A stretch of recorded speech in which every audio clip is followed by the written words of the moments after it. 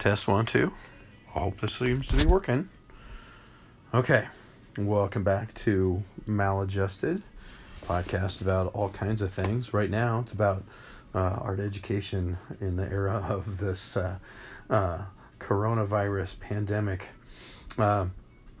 If you've been listening last episode, we talked quite a bit about having an art mindset and introducing the 8 studio habits of mind. I'd like to talk a little bit more specifically about one of those, and that is connecting to the art world. Which is real fast. I don't think this is going to take me 10 minutes. There's a number of ways that you can do that. One is learning about the history of art history. Another is seeing what's going on with artists today in contemporary times, here and now, all over the world. But maybe especially here near you, near where you live. Another thing is seeing yourself as part of that world.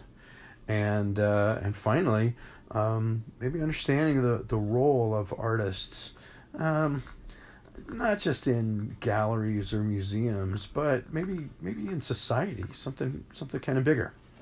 So let me break down each of those and talk a little bit about them.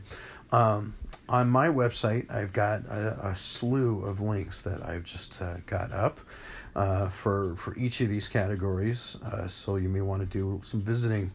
My website is, I'll try and read it slow to you, naea.digication, that's digication.com, /Maldog, MALDOG, / capital connecting _with_the capital art capital world. So I know that's a lot, but if you just go to naea.digication.com /Maldog, you should be able to find it. The art mindset stuff is over on the right hand side on the top. NAEA stands for National Art Education Association. I'm guessing digication has to do with education and digital, but I don't know how they came up with that. And of course, MALDOG is just the nickname that my students call me, Ted Mallory. So again, here, break it down. There are, something like 10 different themes that the National Association of Social Studies educators have for history social studies, but I would boil down in art history to maybe 4. You're dealing with cultures, turning points, artists, and trends or schools. Culture is everything that's not just commerce or politics. Your religion, your food, your clothing, traditions, music, dance, drama, play, comedy, philosophy, writing, theology, religious experiences, and spiritual. All of those really go into a group's culture. And your culture is affected by your time and also your setting, your place, the geography. The Flemish painters, lots of dark colors, lots of neutral colors. The people are really fair, and people have lots of clothing on. People are, kind of stocky and robust. Italian culture on the Riviera, the Mediterranean, and southern France. A lot more vivid colors, a lot more greens and blues. People maybe are more slender or more tan, what have you, maybe more scantily clad. All of that kind of stuff is going to show up in art history. I had a professor that talked to us about how every artist has their own kind of a schema or palette. In other words, where you grew up really affects the colors that you end up using, because those are stuck in your brain and your imagination. Now, he was from the Laguna Beach area in Southern California and even did some snorkeling and skin diving when he was young. So even though he's living in Seward, Nebraska, He's got a lot of really subtropical kind of colors. Me, I grew up in Phoenix, Arizona in the Southwest, so I end up having some oranges and reds and browns and what I would think of maybe as desert colors, even though here I live in Charter Oak, Iowa. But again, so cultures, turning points. When do things change? Now, it could be that it's a discovery. It could be an artist is exploring. It could be they're experimenting. Some of those could have to do, think about what the music is going to be like, what the television, movies, and plays and novels are going to be like next year after having gone through this world pandemic. There's going to be changes. Look at the late night comedy shows. Your Jimmy Fallon on Tonight Show on NBC and Stephen Colbert on The Late Show on CBS. They're not producing in front of a live studio audience with a band and guests in person on their couch on a stage.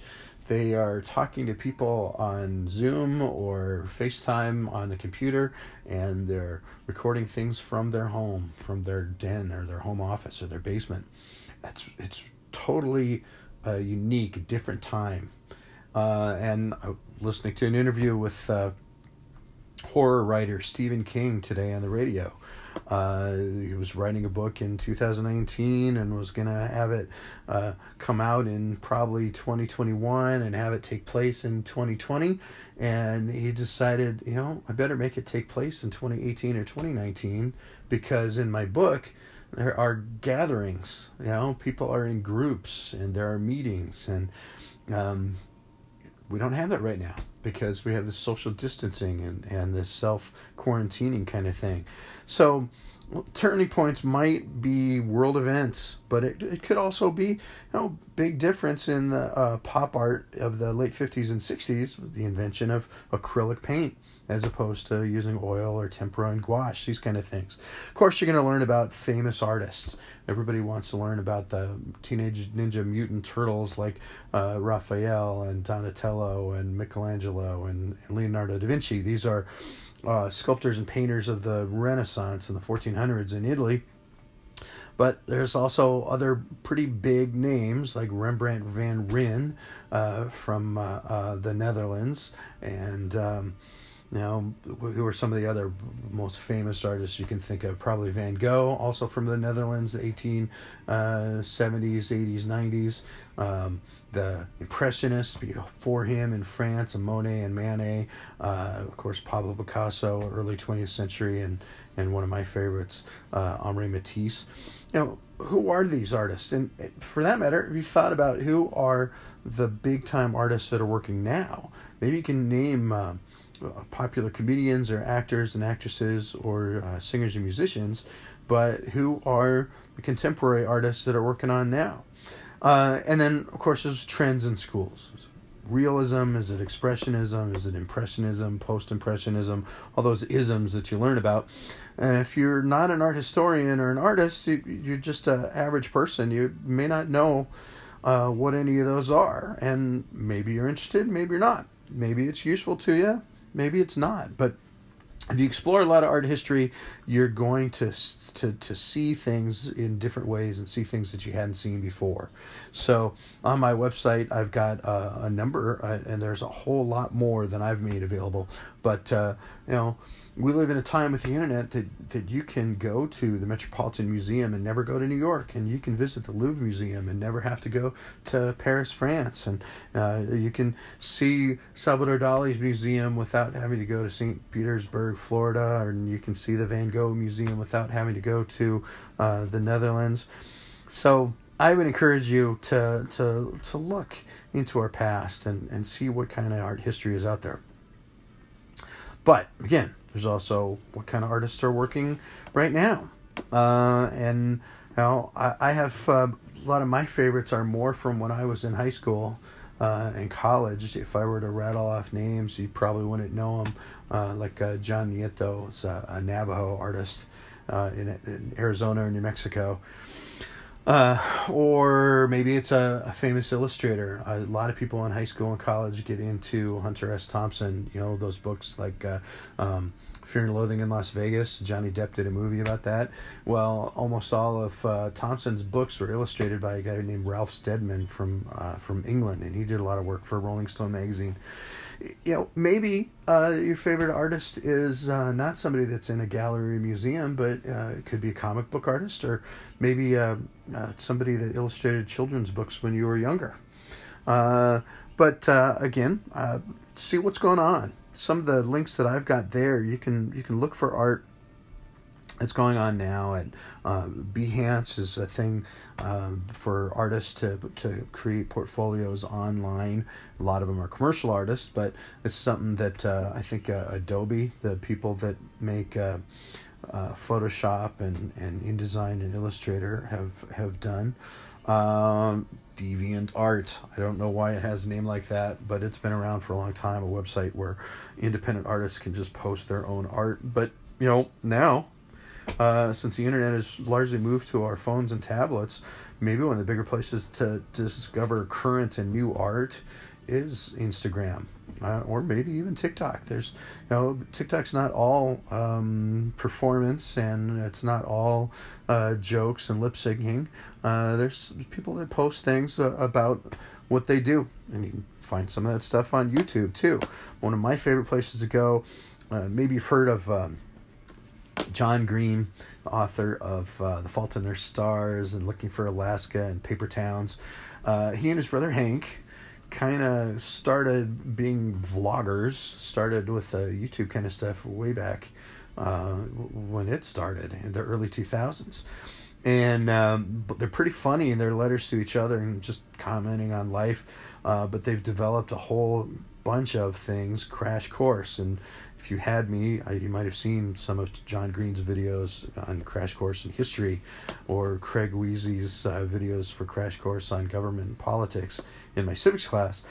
Well, John Green's wife, whose name escapes me right now. I wish I could remember her name. She's got a great voice. She's created a crash course, so to speak, called The Art Assignment on YouTube. It's a whole YouTube channel where she talks to contemporary artists, or she and John take field trips to different museums around the country, not just their hometown of Indianapolis. And public broadcasting, PBS, has been nice enough to partner with her, and it's, you know, started out kind of an independent thing, but now it's a PBS learning thing. You'll be surprised now, because things can be 10 or 20 minutes instead of a half hour, an hour, and they can be really fascinating, sometimes kind of weird. It's exciting to see some of that kind of stuff. But a very important part of connecting to the art world is sharing your art and giving and receiving feedback from other artists. A lot of artists over time have done this kind of a thing. Vincent van Gogh really had wanted to create a whole artist colony in Marseille, or wherever it was in France, Arles, France, when he was living with the Spanish artist Paul Gauguin. And another famous area in Taos, New Mexico, outside of Santa Fe, where Georgia O'Keeffe was living. All kinds of artists kind of flock there to learn from her and see what she was painting and paint the kind of things that she was painting. You can find these communities even in small rural areas like we've got here in the Midwest. Maybe there's other parts of the country where it's a little easier to find those kind of things. My mother down in Phoenix belongs to Arizona Artists Society, or Watercolor Society, and they'll have art shows every so often. Sometimes you're going to run into artists at craft fairs, and there's craft fairs sometimes in medium-sized and small towns like Ottawa, and not just the bigger communities like Sioux City and Council Bluffs and Omaha and Des Moines. But, you know, people are selling their photography there. There are people that are selling their paintings there. It's not just people that are selling clothing or barnwood furniture. So you'd be surprised. But I know hopefully who I'm talking to are my students and not just the parents or nobody out there in the internet. What if you're a teen? Well, just like band will go to honor choir, band doesn't go to honor choir goes to honor choir, or honor band. Just like you meet other athletes when you go to track meets or golf meets. We don't have one this year apparently, but we have a conference art show once a year with 7 other high schools, I think Glidden Ralston and Exira and Arweva, Woodbine, or some of those that are in our conference. Kids that really get into drawing comics, not just kids that get into reading comics or sci-fi movies or that do the whole cosplay thing, can meet other artists sometimes online or sometimes going to things like a comic convention. We've got places where we can connect, and I really want to encourage you to start using them more. Our Artsonia, or for yearbook, for photography, replayit.com. When I have kids make an assignment, I'll take a picture of it with my phone, post it on Artsonia. I can look at it at home and grade it there instead of having to take a stack of drawings or paintings home with me or grading them at school. But more importantly, your parents and your grandparents and your friends can see it too. Well, now that we're on this coronavirus shutdown, I'll probably be giving some assignments where I need you to take pictures with your Chromebook or with your phone, or have your parents take pictures of something that you did on a piece of paper or in a sketchbook, and you upload it to Artsonia for me, or at least maybe email it to me or something. Maybe we'll do some of that through Google Classroom. But again, giving and receiving feedback, which means being able to give somebody some ideas or even some corrective criticism without railing on them and being mean to them or making fun of them, and being able to hear people talk about your artwork without cringing or getting embarrassed or nervous, whether they don't like it and you're feeling rejected, or whether they do like it and you're feeling embarrassed because you're too modest. But that's something that you really need to try to do. And I would encourage you, I think that one of the assignments that I'm going to be giving in the next few weeks here for online is how can you do that? We're used to Snapchat and Facebook. A lot of times people will get into arguments or even cyberbully each other. Well, how can you give positive, or maybe it is negative because it's corrective or criticism, but couch it in a diplomatic way that makes it clear to them you're not trying to make fun of them, or you're not angry at them, you don't dislike them, you want to encourage them and help improve them as an artist. Giving and receiving feedback, huge thing. And in fact, that's one of the other studio habits of mind, not just this connecting with the art world. So I hope that I've given you a little bit to think about, some ways to connect with other artists so that you can support each other, challenge each other, help each other, connect with art history. You don't have to like it all, but you might be surprised at what you didn't know. You also might be surprised that what you didn't realize was art history that you've seen on The Simpsons or somewhere else, that they have kind of done a parody of it or made fun of it. And connecting with artists that are out there today. Writers, the best writers are readers. And I'll also tell this to photography students. Now, if you want to get better at taking photos, well, look at photos. I'm sure that filmmakers would probably recommend the same thing. If you want to be a filmmaker, watch movies, watch television, watch commercials, watch music videos. How can you do things different or better or like somebody else did? Anyway, that's part of this cycle. And I really believe that this art mindset, these studio habits of mind, can help you in things other than visual arts. So same way, how can you connect to your neighbors, How can you connect to your classmates or your coworkers, your family members? How can you connect to your community, your town? And how can you communicate and connect, have your voice heard, and learn from other people statewide and nationwide and worldwide? One last pitch that I want to give you before I wrap it up here. I'm sorry if I've gone way over the 10 minutes that I promised myself I was going to take. State Fair, Iowa State Fair. Oh, double. I'm at 20 minutes now. The Iowa State Fair, you don't have to be in 4-H to submit your photographs, your drawings, your paintings, your sculptures, your models. It's an awesome thing, and I'm going to try and, you know what, I don't think I have that yet. I need to get links or information about that on my website too. A great friend and often substitute teacher, she substituted for me in January when I had pneumonia, is Dolly Bothwell from right here in the Soldier Moorhead area in the Los Hills. She happens to be the superintendent of fine arts, visual arts for the Iowa State Fair. We want more people from Iowa contributing to that, including young people, including teens and youth and young adults. What a way to build community, to meet other people that are interested in arts like you are and learn from them, to share your work with them, and for that matter, with millions of Iowans that come through that thing every day, every August, for, a week or two. So, connecting to art history, connecting to current artists all over the world and in your own area, and also trying to connect with people that you have something in common with, other artists, other art students. They don't necessarily have to be your age, and they don't necessarily have to be in your neighborhood or your town, but these are all great ways that we can connect, and we should try to connect.